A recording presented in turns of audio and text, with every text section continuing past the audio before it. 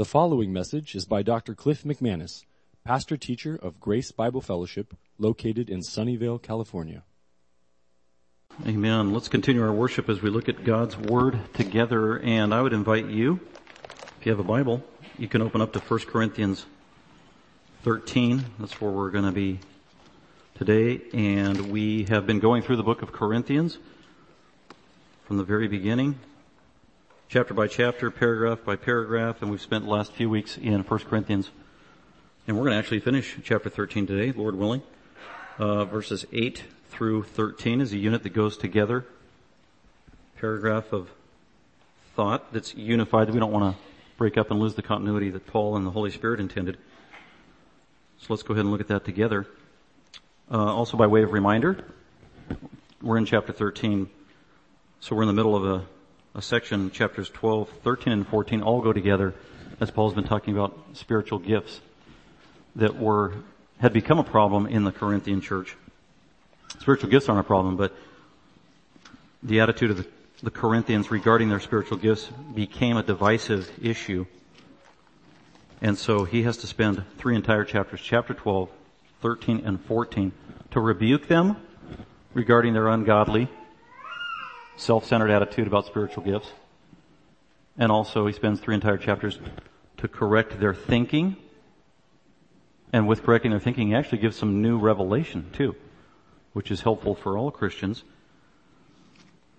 Early on, there was a foreshadowing in Paul's epistle in 1 Corinthians chapter 1 to let us know that this was kind of going to be an epistle of rebuke, a long one.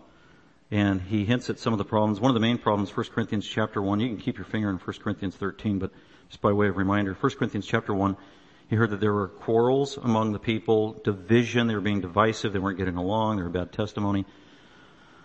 And some of this division had to do with spiritual gifts, as we're finding out in 12, 13, and 14. And in chapter 1, verse 5 and following, he alludes to their spiritual giftedness. In verse 5 of chapter 1, he said, I thank God that in everything you were enriched in Christ,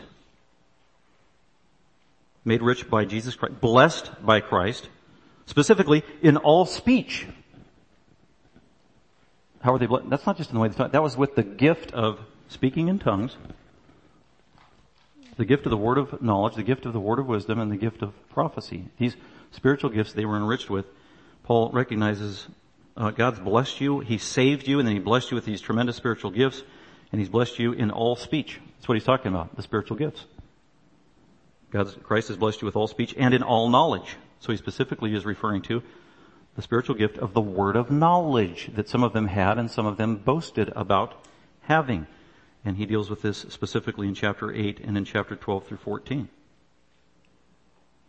Verse 6, even as the testimony concerning Christ was confirmed in you because you believed. Verse 7, so that you are not lacking in any gift. So, in the very beginning, Paul recognized and commended them for believing in the gospel, for following Christ, for being Christians. And he also recognizes that God has richly blessed you as a Christian, and He's given you these tremendous gifts that are clearly evident in your congregation. Speaking in tongues, prophecy, the word of knowledge, the word of wisdom. And then it's later that he's going to specifically deal with those in terms of how they had been misused and abused to the point of being a bad testimony, misunderstood, and even being divisive in the church. So that's where we are now. 12, 13, and 14, an extended rebuke to the Corinthian church not to be divisive regarding spiritual gifts. That's actually a great summary, statement, and lesson we could take away from chapter 12, 13, and 14 after weeks and weeks and weeks of studying these passages. If we just walked away with, what was the main truth in chapter 12, 13, and 14 of Corinthians? Well, Paul was reminding the Corinthians, don't be argumentative and unloving when it comes to spiritual gifts in the church. Wow. Don't we need that message in the evangelical church today and for the last 50 years? Because what has the church been squabbling about for the last 50 years? Well, there's a few issues. One of the main ones that gets most contentious and heated is our view of spiritual gifts. 5 views of speaking in tongues, 4 views of this and that. Well, wow, we need to heed Paul's caution through the Holy Spirit here. Don't argue and fight and become divisive with fellow Christians about spiritual gifts. Speak the truth in love, yes. Be patient with each other? Yes.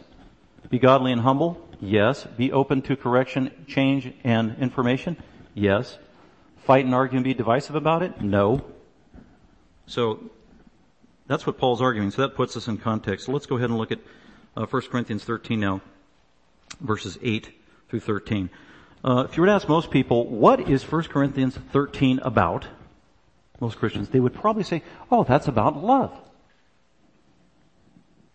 And I'd say, yes, but that's not all it's about. That's not a complete answer. It's actually, the complete answer, 1 Corinthians 13 is about love and the spiritual gifts. Love is described many different ways in many verses, but I would posit that spiritual gifts are just as dominant all throughout the entire chapter.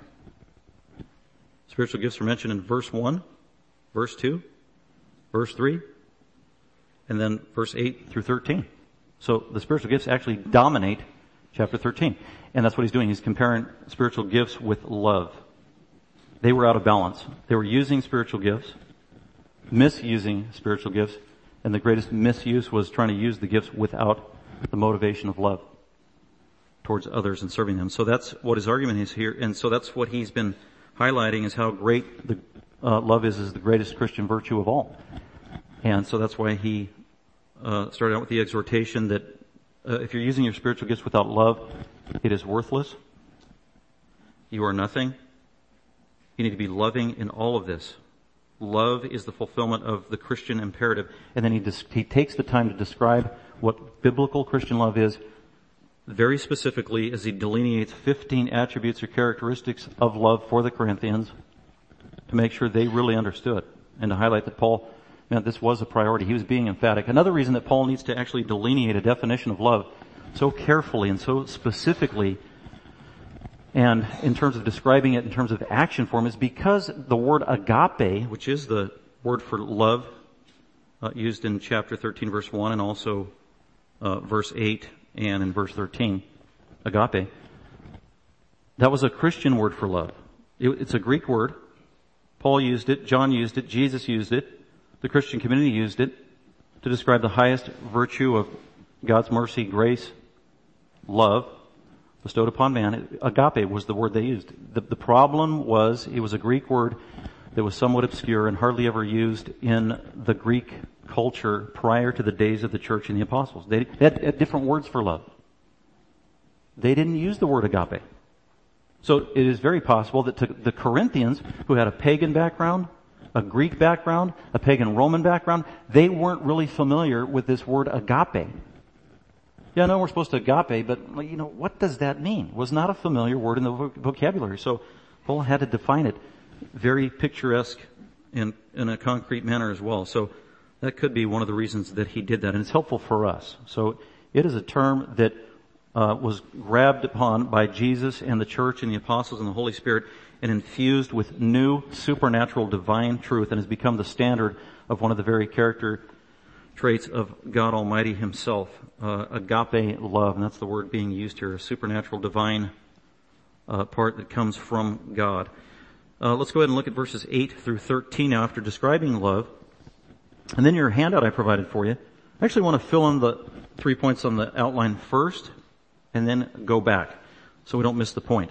Here are the 3 summary points of what Paul is trying to say in 1 Corinthians 8 through 13. And the summary statement there in the title is, love is forever. That is his main point. Love goes on forever and ever. Love goes on forever and ever. In contrast to spiritual gifts. Spiritual gifts do not go on forever and ever. Spiritual gifts are not eternal. They are only for this world. They are temporary. They are transitory. So if your identity is in your spiritual gift, Corinthian, some of them, their identity was in their spiritual gift. I can speak in tongues. I can prophesy. I can do all these showy gifts. And their identity was in that instead of in Christ. And Paul's saying, whoa, wait a minute. You know what? That gift could very well pass away. It will not be needed. It will be superfluous. Especially when you get to heaven, you won't have that spiritual gift anymore. But what does matter is love, because it is eternal. It abides forever. So that's his main theme. Love is the thing that remains. Love is the priority. Love is forever. Love endures. Spiritual gifts not. So look at point number 1. Verse 8. Spiritual gifts are temporary. That's his first point. Point number 2. Spiritual gifts are limited. in what they can do and in what they can accomplish, and even the edification that they bring. They are limited. Love is not limited. That's verses 9 through 12, and then point number 3, verse 13 is kind of the crescendo. And love lasts forever and is not limited. Love lasts forever and it is not limited. So let's go ahead and look at those 3 main points as they're unfolded by Paul. Now, before we actually go verse by verse and explain some of the highlights here, a couple introductory comments that need to be made. 1 Corinthians presents the expositor, the Bible teacher, the exegete, the theologian, whatever, with some of the most difficult challenges in terms of Bible interpretation, in my opinion, in the Bible. One of those was already, we looked at 1 Corinthians 11 on the head coverings. Very difficult passage, and some verses, I don't know what they mean. Because of the angels. I have no idea what that means. Something about angels. And then there's a couple others coming up. The baptism of the dead in 1 Corinthians 15. Who knows what that means? We don't have the information. Just a little soundbite. And there's going to be a couple more. And I would say, I'd put 1 Corinthians 13, 8 through 13 in the top 5 of difficult passages in Corinthians, maybe in the New Testament. So we've got some challenges here, interpretive. And I would also say that some of the challenges result from the translations. So what I did is I took 4 of the top English translations, the ESV, the more modern one, or recent one I should say, the English Standard Version, the ESV, the King James Version, the NIV, and the NAS. Those are 4 very popular English translations. Wrote them all out, compared the translations, and there's disparity among those 4 translations on, I think, very important words in this text. And then I also had my Greek text and was using that primarily, because that needs to be the standard and inform our English translations. And so I want to give you, from the Greek text, in my opinion, the best translation. Actually, not one of the English translations had the best entire translation, but all 4 English translations together give, I think, what is the best, most precise and accurate translation of the Greek text here that's really going to help us. So just a few words I want you to keep in mind, maybe write down, or you can even write them down in your Bible or whatever if it's helpful, because I want to give you those first. Then I want to read my translation of the text, based just on the Greek text is all, and also informed by what I think are some key interpretations of words. So first of all is chapter 8, verse 1, love never fails. Now, King James said, love, charity, by the way, charity, there you go. It's love, it's not charity. Those are 2 different things. But that's 1600 where they came up with charity, which came back from Jerome in 400. So it should be love, but King James says charity, but it should be love. That's the best translation for agape. King James says, charity never faileth. Now, I don't like that word faileth because I spit every time I say it, but charity never faileth. And then the New International Version says, love never fails, which is pretty good. And then the New American Standard says, love never fails, which is pretty good. It's open to interpretation, fails. Because when you hear love never fails, there's 2 things that could pop into your mind, and they are both legitimate things that could pop into your mind. Love never fails could mean, or have the emphasis or nuance of, that love works every time it's tried. Love is foolproof. So that's speaking of the efficacy of love. That is possible.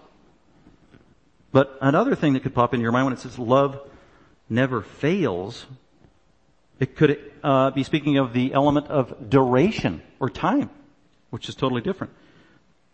Meaning that love never ends. Love goes on forever and ever and ever and ever and ever and ever and ever and ever and ever. So those are very different perspectives of interpreting love never fails. Now, both of those are legitimate. And so, but the context clearly indicates and favors the time component, that love endures forever. We know that from the context. So that would be the best translation. And that is exactly what the ESV says, which is a great job. It says love never ends. That's what it should be. Love goes on forever and ever and ever. Because the spiritual gifts don't go on forever. They stop. They peter out and kaput. So that's a key one. Fails. Another interpretive challenge is the word for, I'll give you the New American Standard. Love never fails, but where there are the gifts of prophecy, they will be done away. So prophecy will be done away. So that verb will be done away. What is that? That's the Greek word katargeo. Katargeo, used over 20 times in the New Testament, a favorite word of Paul. The context always determines its ultimate meaning. Katargeo, he uses it 4 times in this passage, 8 through 13. 4 times. I would posit that we translate it the same all 4 times, because it's the same context. Katargeo. Love never fails, but where there is prophecy, they shall be done away. Katargeo. They shall be done away. Well, ESV says, they shall pass away. Similar. King James Version says, they shall fail. Not the best. New NIV says, they will cease. That's horrible. Gives the totally wrong impression. So, ESV, NASB. King James translates the same word 4 times in 4 different ways in the passage. Katargeo. King James says, shall fall away, shall fail, shall vanish away, shall be done away, shall be put away. That's not helpful for us English readers. It is the same Greek word. Let's just be consistent, translate it the same way all 4 times. Thank you, New American Standard. That's what the New American Standard does. Verse 8, prophecy will be done away, katargeo. Knowledge will be done away, katargeo. When the perfect comes, the partial will be done away, katargeo. And then when I grew up to be a man, I put away katargeo. I did away with childish things, katargeo. So the New American Standard is consistent and does the right thing. That helps us. And then finally, the most important interpretive challenge is that word where all the controversy surrounds is the perfect, the perfect, the perfect. What is that? Because that's what the debate is all about. So if you're a charismatic or a non-cessationist and you believe in speaking in tongues and all the gifts, this is one of your key passages to try to define what is the perfect mean. What is the perfect referring to? And if you look at your text there, when the perfect comes, King James was the original that said perfect in verse 10. King James says, but when that which is perfect, so the word for perfect is telos. The teleological argument, telos, can mean a lot of different things. Perfect. ESV says perfect, verse 10. The NIV says completeness. So the NIV doesn't use the word perfect. It says when completeness comes. That's actually an improvement over the King James and the ESV. And then the New American Standard says perfect. So the key thing is that word is telos. It's a word used frequently in the New Testament. Jesus used it. The Apostle Paul uses telos more than once in the book of Corinthians. He used it in chapter 2, verse 6. And in most of your English Bibles, in chapter 2, verse 6 of Corinthians, for whatever reason, the New American Standard, or the English translators translate telos as mature in chapter 2. And that's the only meaning it can have. Mature. And then in the next chapter, verse 1 of chapter 3, nepios, childhood, infancy, is a word used in conjunction with telos. So it's maturity and infancy are being contrasted. And the exact same thing is going on in this passage. Maturity is being contrasted with infancy or being a child.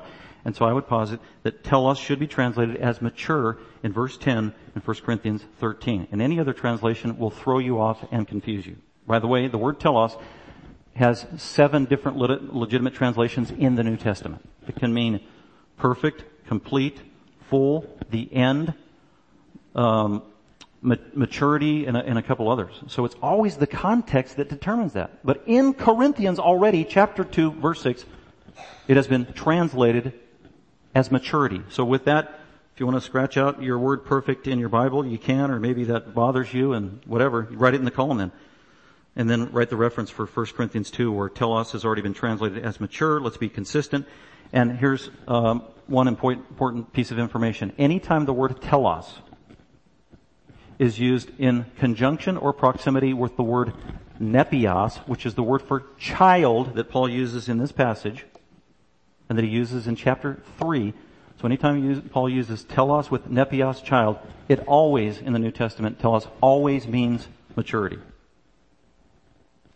And so if you applied that principle here, the best translation is maturity, the mature. And it's going to be in contrast to immaturity through the illustration when he talks about he was a little child.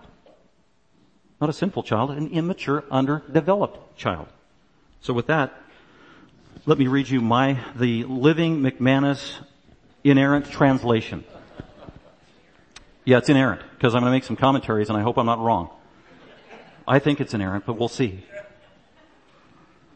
So I'll read 8 through 13 based on the Greek text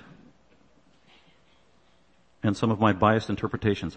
Love never ends, verse 8. Love never ends. It goes on forever.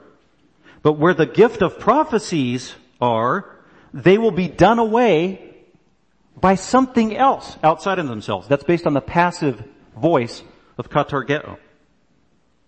They will be done away by something outside of themselves. They will be done away. Where the gift of tongues exists, they are going to cease in and of themselves by themselves. Because it's the middle voice. That's different than the verb used with prophecy. And where there's the gift of the word of knowledge, that gift will be done away, katargao, like prophecy, by something outside of itself, because it's in the passive voice. So here's the promise up front. Paul says, love goes on forever and endures forever. In contrast to these three gifts that you guys say is the greatest thing since sliced bread, the gift of prophecy, the gift of the word of knowledge, and the gift of tongues, those are temporary. They ain't nothing compared to love.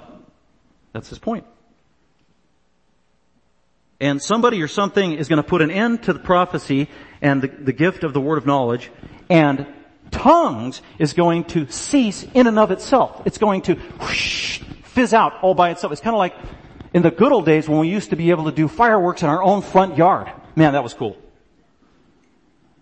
And we would have sparklers, and there it was like a stick about yay long, and you light it at the top, and it's throwing off all these sparks, and it burns your hair and your eyes and your hand, and you're loving it as a kid. And you're starting fires and all that good stuff, and you're holding the sparkler, and but it only lasts about 50 seconds, and it just goes, and it's burning down like a match. And then poof, it just goes out. And then you start crying as a little kid, I want another one, jumping up and down, screaming, steal it from your brother. But anyway, those were sparklers. That is exactly the imagery here of what's going to happen to the gift of tongues. It's going to do its thing, it's going to be used, it's going to edify, it's going to sparkle, it's going to have its heyday, and then in and of itself, all by itself, when it is no longer needed, is just going to fizzle out and cease to exist. That is exactly what this verb and the tense and the mood of the verb is communicating. Tongues will cease in and of themselves when they're no longer needed. Verse 9. For in part we know from the gift of the word of knowledge. That's what he's talking about. When he says we know, that's not just, I know math, I accumulate knowledge. He's talking about the gift of the word of knowledge here. Very important. He's talking about spiritual gifts. And in part, we prophesy. So even I as an apostle, when I do prophesy, God doesn't give me all the revelation. There are things that Paul knew that John the apostle didn't know. There are things that John the apostle knew that Paul didn't know, that Peter didn't know. So that's why Paul is saying, even when I prophesy, or even when you Corinthians prophesy, you're only getting a little bit of information. You prophesy in part. You're not given comprehensive information by God. So prophecy is good. It's helpful. It's from God. It's divine revelation, but it's only partial. Here and here and here. It's incremental. That's why we have the progress or progressive revelation. So that's why it's also inferior, that prophecy is a gift. It's divine revelation, but it's partial. It's not the whole thing. There are many things we don't know. God has given us everything we need to know, not everything we can know. As a matter of, when I was thinking about, that's a great truth. Paul is admitting that when we prophesy in part, just little, partially, just a little bit. Well, what was it that Paul as a prophet didn't see or wasn't revealed to him? Do you know that the entire book of Revelation could very well have been totally unknown to the Apostle Paul? Because he died in the mid-60s, and John the Apostle wrote Revelation in the 90s. And so all this stuff about the millennium, I bet you the Apostle Paul did not know that the millennium lasted 1,000 years. Why do I say that? Well, because it had never been revealed to the church or the saints in all of history that the millennium, or that the kingdom of God on earth was 1,000 years. God never said that. The first time he ever said it was in the 90s in Revelation chapter 20 verses 1 through 6 to the Apostle John. That was new information. Peter didn't know that. Paul didn't know that. They were dead. They were in heaven. Well, I guess they didn't know that by then. But anyway. So that's a good example where the Apostle Paul didn't know everything. So if you were to ask Paul in the early 60s, so Paul, are you a premillennialist? He'd like, say what? What are you talking about? Well, the length of the millennium. What's the millennium? The kingdom of God. Oh, the kingdom of God in the Old Testament? Psh, I don't know about the kingdom of God. There was no time component to it in Paul's mind. So there's an example of him prophesying in part. He didn't know everything. Verse 10. But when comes the mature, definite article, the mature thing, the very specific mature thing, or maturity, but when comes maturity, The in part things will be katargeo. They will be done away from the outside. So the mature thing, when it comes, will render the immature things worthless, useless, superfluous. They will be done away. The in part things. What are the in part things? Well, it's a very specific Greek word, or Greek phrase, ek marus. And the gift of prophecy was called in part or partial, and the gift of knowledge was called the partial. The speaking in tongues was not called the partial. Very important. It's not the perfect thing or the telos thing will do away with tongues, or tongues will cease when the perfect comes, because that isn't what Paul said. Paul said that when the maturity comes, the telos comes, the perfect comes, it will do away with only prophecy and knowledge, not tongues. Because prophecy and knowledge were described as the in part thing, the partial thing. Tongues was not called the impartial thing. That is blatantly obvious in your Greek text. That's why knowing the original language is so important. So when the maturity comes, the perfect comes, the telos things comes, that will account for the doing away of prophecy and knowledge. Has no reflection on tongues whatsoever. So when does tongues get done away with? Well, it doesn't get done away with. It fizzles out in and of itself, because that's the use of the verb pauao and the voice, the middle voice. It will fizzle out all on its own in God's perfect timing, whenever that is. When it's no longer needed. Verse 11. And then Paul gives two illustrations to highlight, very simply, contrasting that which is mature, which is love, or that which endures, which is love, and that which is immature and temporary, the spiritual gifts, especially tongues, prophecy, the word of knowledge, the word of wisdom. Two illustrations. For example, when I was a child, nepios is the Greek word. Infant, it's translated in 1 Corinthians 2, chapter 3. When I was an infant, when I was a young child, he's not referring to the sinfulness of a child. It's strictly immaturity under development. That's all. So it's a neutral word. It's not a bad word. When I was a little child, I spoke like a child. See, and there's even a reference there to speaking in tongues. Speaking in tongues is a gift that's needed in the immaturity, underdevelopment of the church early on in its life. When I was a child, I spoke as a child. It was needed. It was used. It reflected the age of the entity, immature and undeveloped. And then I also, when I was a child, I thought like a child. This refers to knowledge, the gift of the word of knowledge. Just like the word of knowledge is a spiritual gift that was early on in the church that was needed by God and used for a temporary purpose, so also there's partial knowledge when you're a child, when you're underdeveloped. So I had knowledge like a child. I thought like a child. And then he uses a word logizomai. And when I was a child, I also reasoned like a child. This is wisdom. Now, again, I think it's a direct allusion to the gift of the word of wisdom that they were having so many problems with, boasting about. And I had wisdom as a child that was immature, underdeveloped. And as I grew and matured, then I didn't act this way anymore in terms of my speech, my knowledge, or my wisdom when maturity came in. And so that's why he concludes in verse 11, when I became a man, when I became mature, when I became telos. Going back to verse 10, when I became a man of maturity, I did away, there's katargeo. I did away, the same verb used for prophecy will be done away, and the word of knowledge will be done away. I did away with childish things. So maturity does away with the immature things of prophecy and the word of knowledge. The mature thing. Verse 12.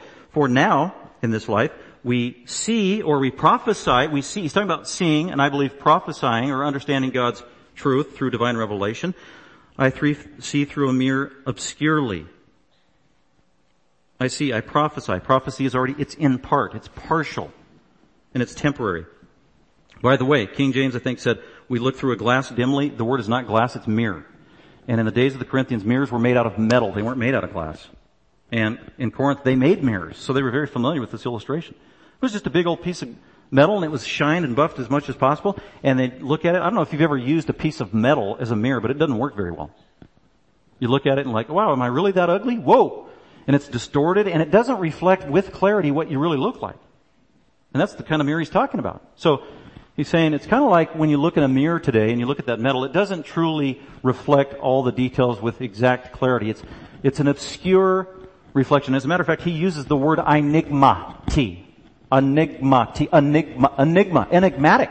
That which is dark, secret, unclear. Same word he uses in Numbers when God said he spoke to Moses face to face. He doesn't speak to Moses in enigmatic statements or dark sayings based on the Greek translation of the Old Testament. Same word. Paul may have been referring or alluding to that passage, as a matter of fact, here. So, but in this lifetime, we see obscurely spiritual truth. We don't see everything. But then in the future, we will see face to face. Right now, I know partially or in part. But then in the future, I will be fully known. It's a different word for know. It's a compound word, an emphatic word for knowing. Fully known, just as I have been fully known by God someday in the future in heaven when full maturity arrives. So the church is maturing little by little, incrementally, year by year, over time. And then someday there's going to be full maturity when there is full maturity. So this is chronological as Paul's taken us through. Verse 12 is that the full maturity is going to be when we are actually in the presence of Christ and God Almighty Himself. And we will see God face to face. He will see us face to face. It'll be a glorious thing. And we will fully know all things.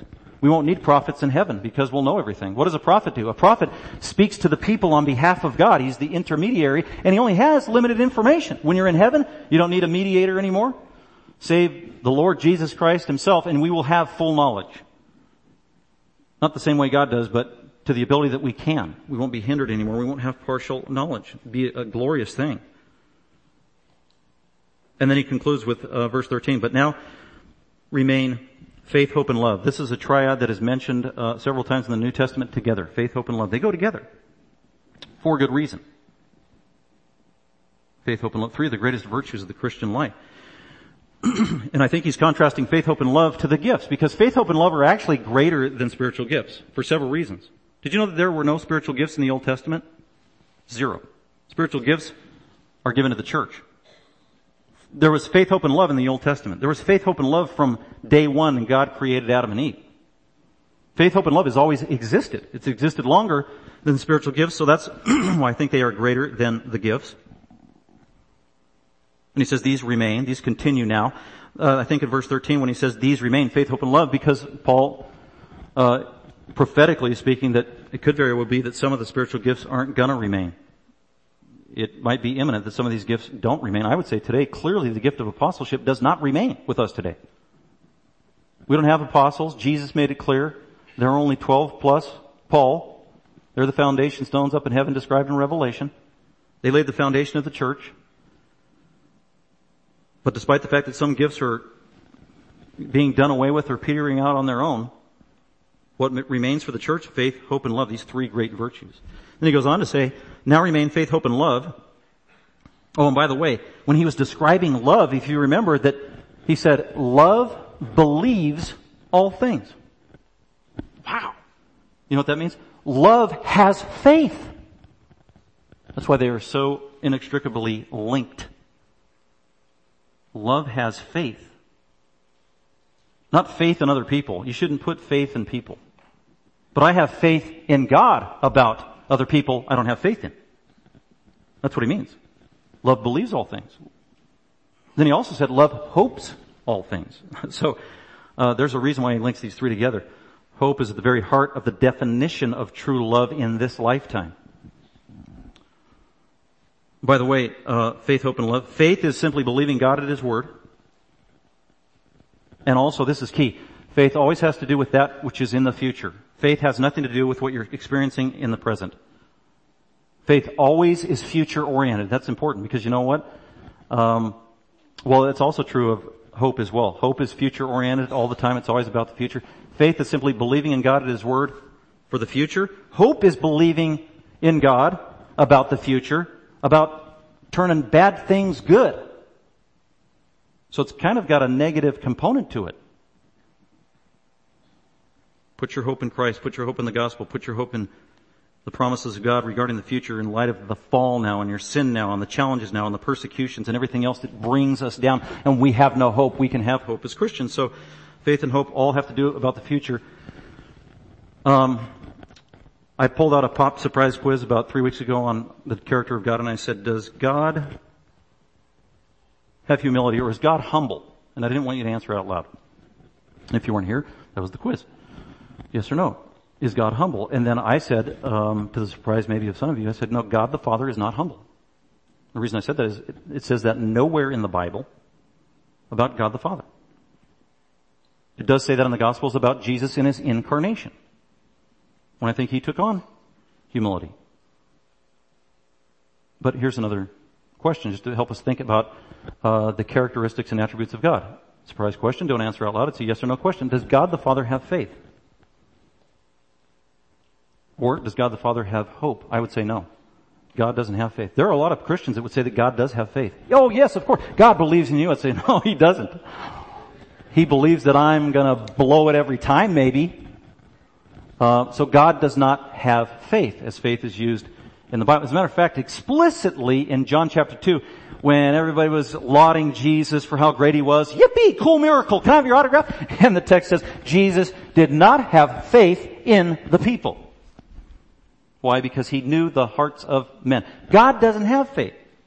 Why? The main reason is because faith always has to do with the future. And as humans who are fallen and limited, we don't know the future. We can't control the future. We can't impact the future. But that's why we need faith, because it's always related to the future. God, on the other hand, he knows the future. That's why he doesn't need faith. Not only that, not only does God know the future, get this, God controls the future. Whoa. Okay, I'm going to go one step more. Maybe make you Calvinistic this morning. Not only does God know the future and does God control the future, I would say that God determines the future. Ouch. Wow, why do you say that? The only reason I say that, because it's in the Bible. If you want a passage, Isaiah 46, 9 and 10, as clear as can be. So because God knows the future, controls the future, because he is sovereign and he is almighty, and if you deny the fact that God controls the future, then you're undermining some key attributes and characteristics clearly revealed about almighty, sovereign, infinite God in the Bible. He knows the future, he controls the future, he determines the future. That is our God. As a result, God does not have faith. He doesn't need faith. And when believers get to heaven, when we get to heaven, we don't need faith anymore either. And that's why Paul says at the end of verse 13, but now remain in this lifetime for us fallen people, as we look to the future, faith, hope, and love remain. These three. But the greatest of these three attributes or characteristics is love. And one of the main reasons that love is greater than faith and hope is because as we go and transition into the eternal state, faith will just poof, pass away, and because we have the real thing now. All the shadows are gone and we are experiencing the reality of all of God's promises in heaven, just as he said before us. We see face to face. There is no need of faith anymore in heaven. And because we know as we will fully know. And also there's no need of hope anymore. For the same reason, we have all the knowledge we need. We're not hoping about the future. According to Revelation, God made it clear that in heaven, the eternal state, God has wiped away everything that is negative for the believer. He has eradicated the sin from your very nature. He has wiped away every tear. There is no more sorrow. There is no more death. You're protected from the devil. I mean, that is exciting.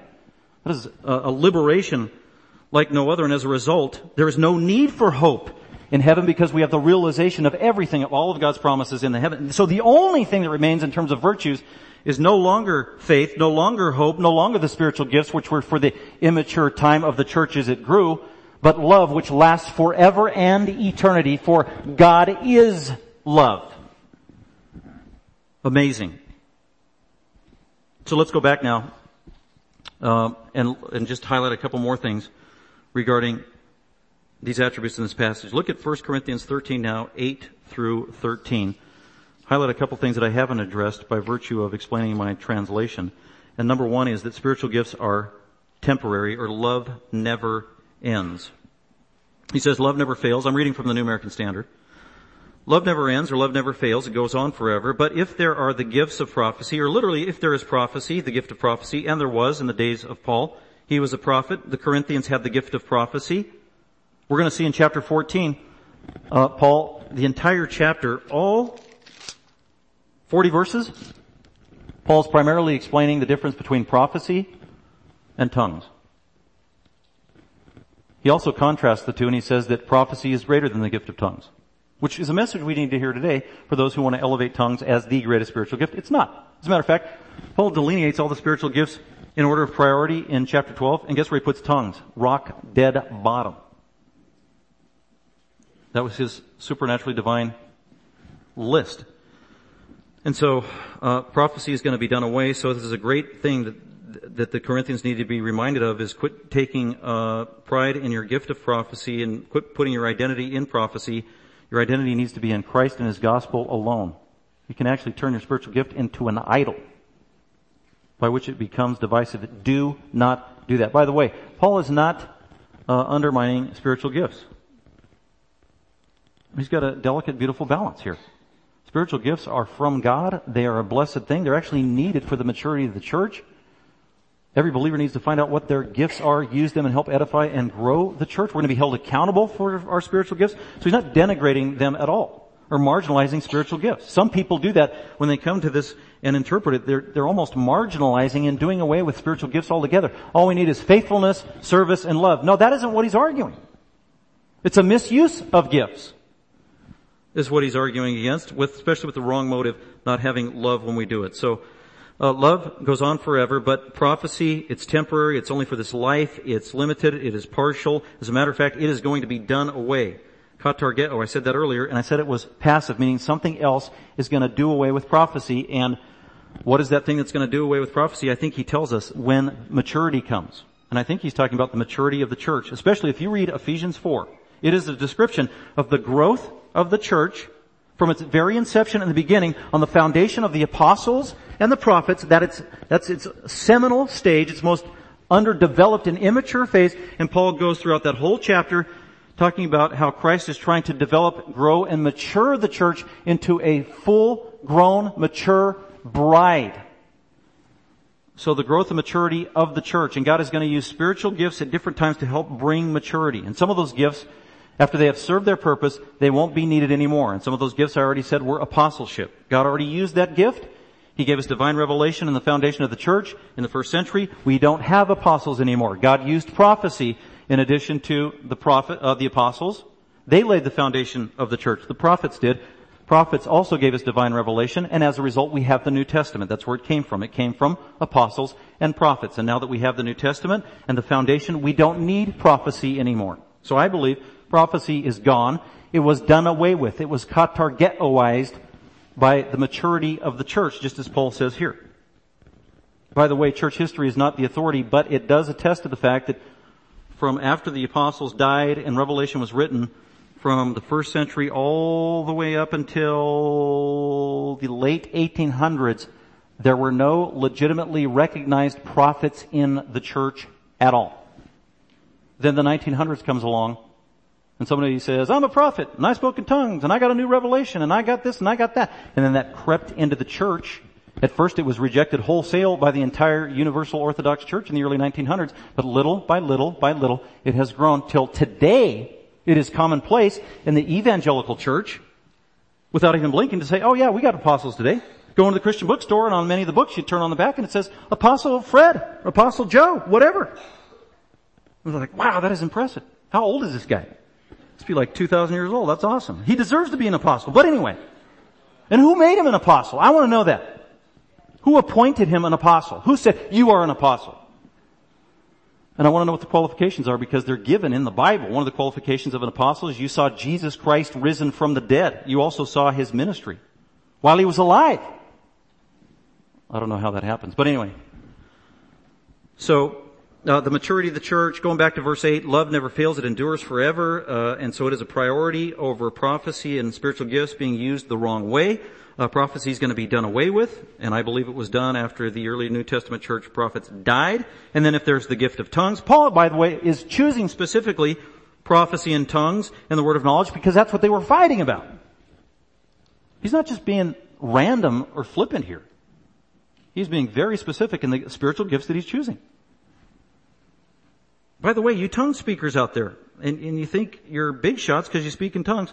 And Paul's going to say in chapter 14, oh, by the way, I speak in tongues. That would have been a good quiz question. Did the Apostle Paul speak in tongues? The answer was yes, absolutely.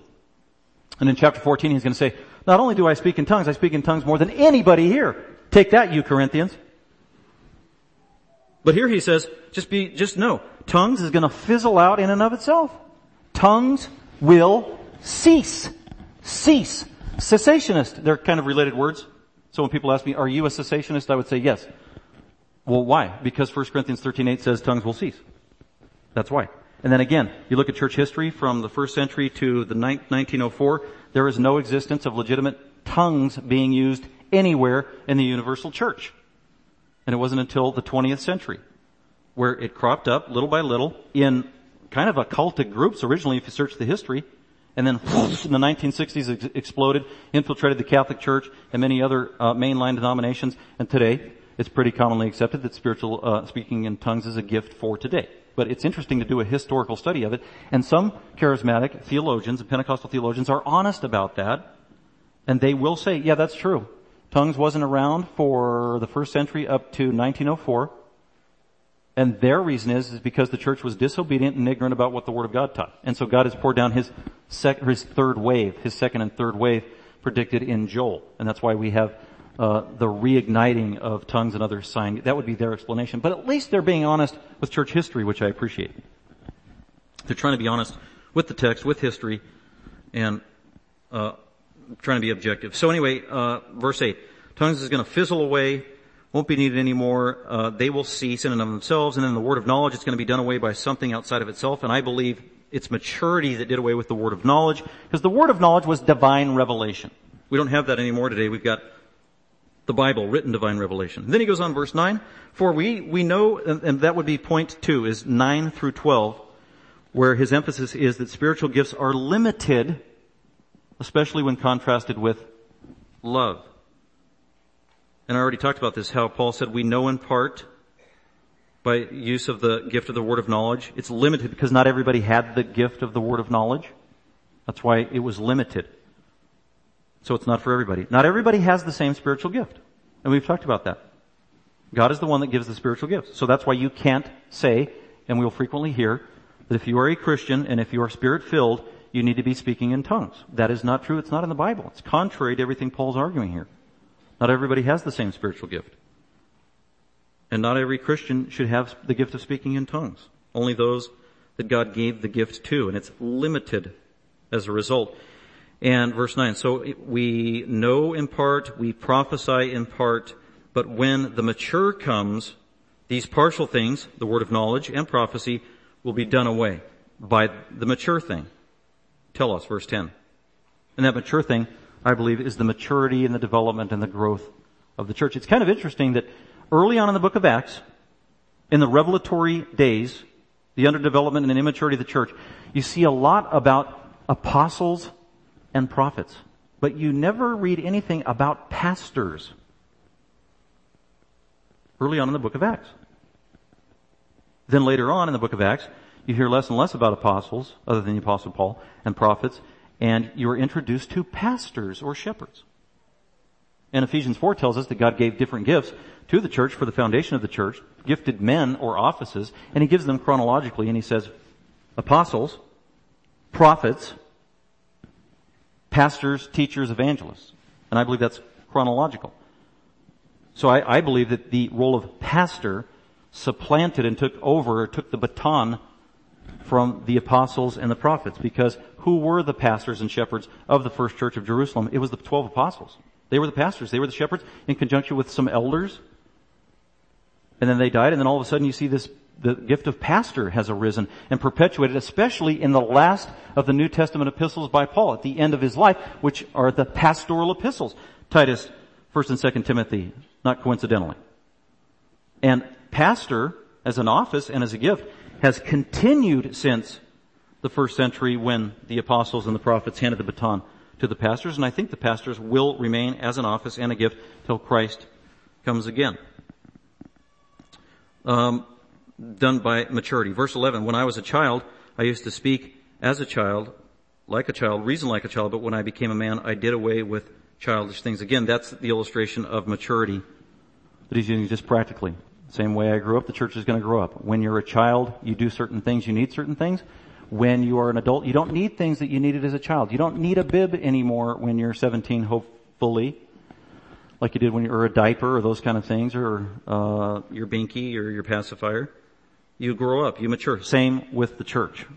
God deals with the church chronologically as it progresses and matures. That's the illustration. And then in verse 12, a different illustration, which we already talked about, looking in this mirror that's a piece of metal that is not clear. So that is all undergirding his point that spiritual gifts are limited, therefore don't boast in your showy spiritual gifts. And then finally, his main point, love endures forever, which takes him back to chapter 13, verse 1, that it's all about love. And if love is lacking, you are nothing, church. You are a horrible testimony. You grieve the heart of Christ. Be like Christ. Love God. Love your neighbor. That fulfills everything. So now with that exhortation, he's going to transition into chapter 14. And now look at chapter 14, verse 1 to prepare us for next time. Again, when Paul wrote his letter in Corinthians, he didn't break it down in verses and chapters. So when Paul's writing, he didn't have chapter 14, verse 1. He didn't do that. It's like a letter you would write to a friend or to a relative or your mother or a sweetheart or whatever. You're not writing verse breaks and chapter breaks in a normal letter, and he wasn't doing that either. So that's why it's important to remember that chapter 14, verse 1 goes with chapter 13, verse 13. There's continuity there. It shouldn't be broken. It's not abrupt. The theme of verse 13 in chapter 13 is love. The theme of chapter 14, verse 1 is love. Look at it, the verse. He says, pursue love, pursue love, pursue love. In light of everything I've said, pursue love. You have been pursuing the showy gifts, sinfully so. Don't do that anymore. Pursue love, yet desire earnestly spirituals. And we're going to talk about what that means next week. With that, let's conclude with the takeaway for us. Very practical. Asking the Holy Spirit to apply these truths to our life. And it's been incredibly challenging, especially as I went 3 weeks over definitions of love in action. That love has a long fuse and doesn't blow up towards people when they irritate you. And I think every single one of us is challenged with that. You told me you were challenged with. I was getting emails, personal conversations, people communicating with me regularly that, wow, that sermon you preached on love was challenging. That was convicting. That was hard. And I'm there, amen, I hear you. Think about how I feel. I'm the biggest hypocrite in the church. I gotta stand up there like I'm an authority on love. Peace, love, baby. No. This is just as convicting for me, if not more so, because I have to be the voice of it. And it's a supernatural divine standard that we can't meet without God's grace, help, energizing spirit, and accountability. We need His help to pursue this. So continue in prayer in your own life, asking God to help you to practice what you already know to be true of love. And again, practicing in your own home first, with those around you, your relatives, your spouse, and going from concentric circles out. Praying very deliberately, asking God to give you that supernatural patience or help from the Spirit or conviction of sin or removing the blinders that we need to be able to do this, and that He empowers us to do this. So that's on the personal level, but also pray about your church, GBF, or whatever church you attend. God, help us to be a loving church. God, help us to not be out of balance and have the wrong priorities. We need God's help desperately to maintain this very difficult balance. God answers that prayer. He will help your church if you pray for your church. And it's all for His glory. With that, let's go ahead and pray and thank the Father for our time together in His Word. Father, we do thank You for the treasure of Your Word. God, thank You for the things Paul has to say as he was moved by the Holy Spirit. So we know what he says is true, it is reliable, it's authoritative and binding, practical, relevant, piercing to the heart. Continue to remind us of Your expectation of us as believers to be loving like Christ. God, forgive us when we fail and when we sin. Keep our hearts soft and tender towards You. God, help our church collectively as a body to live this way as well, in a way that pleases You, in a way that reflects Christ-likeness in the world as unbelievers may be looking on. And again, all for Your glory. God, we thank You for this time. We commit it to You in Christ's name. Amen. Thank you for listening. Dr. McManus is an author, seminary professor, and pastor-teacher of Grace Bible Fellowship. For more information about Grace Bible Fellowship, please visit our website at gbfsv.org or call us at 650-630-0009.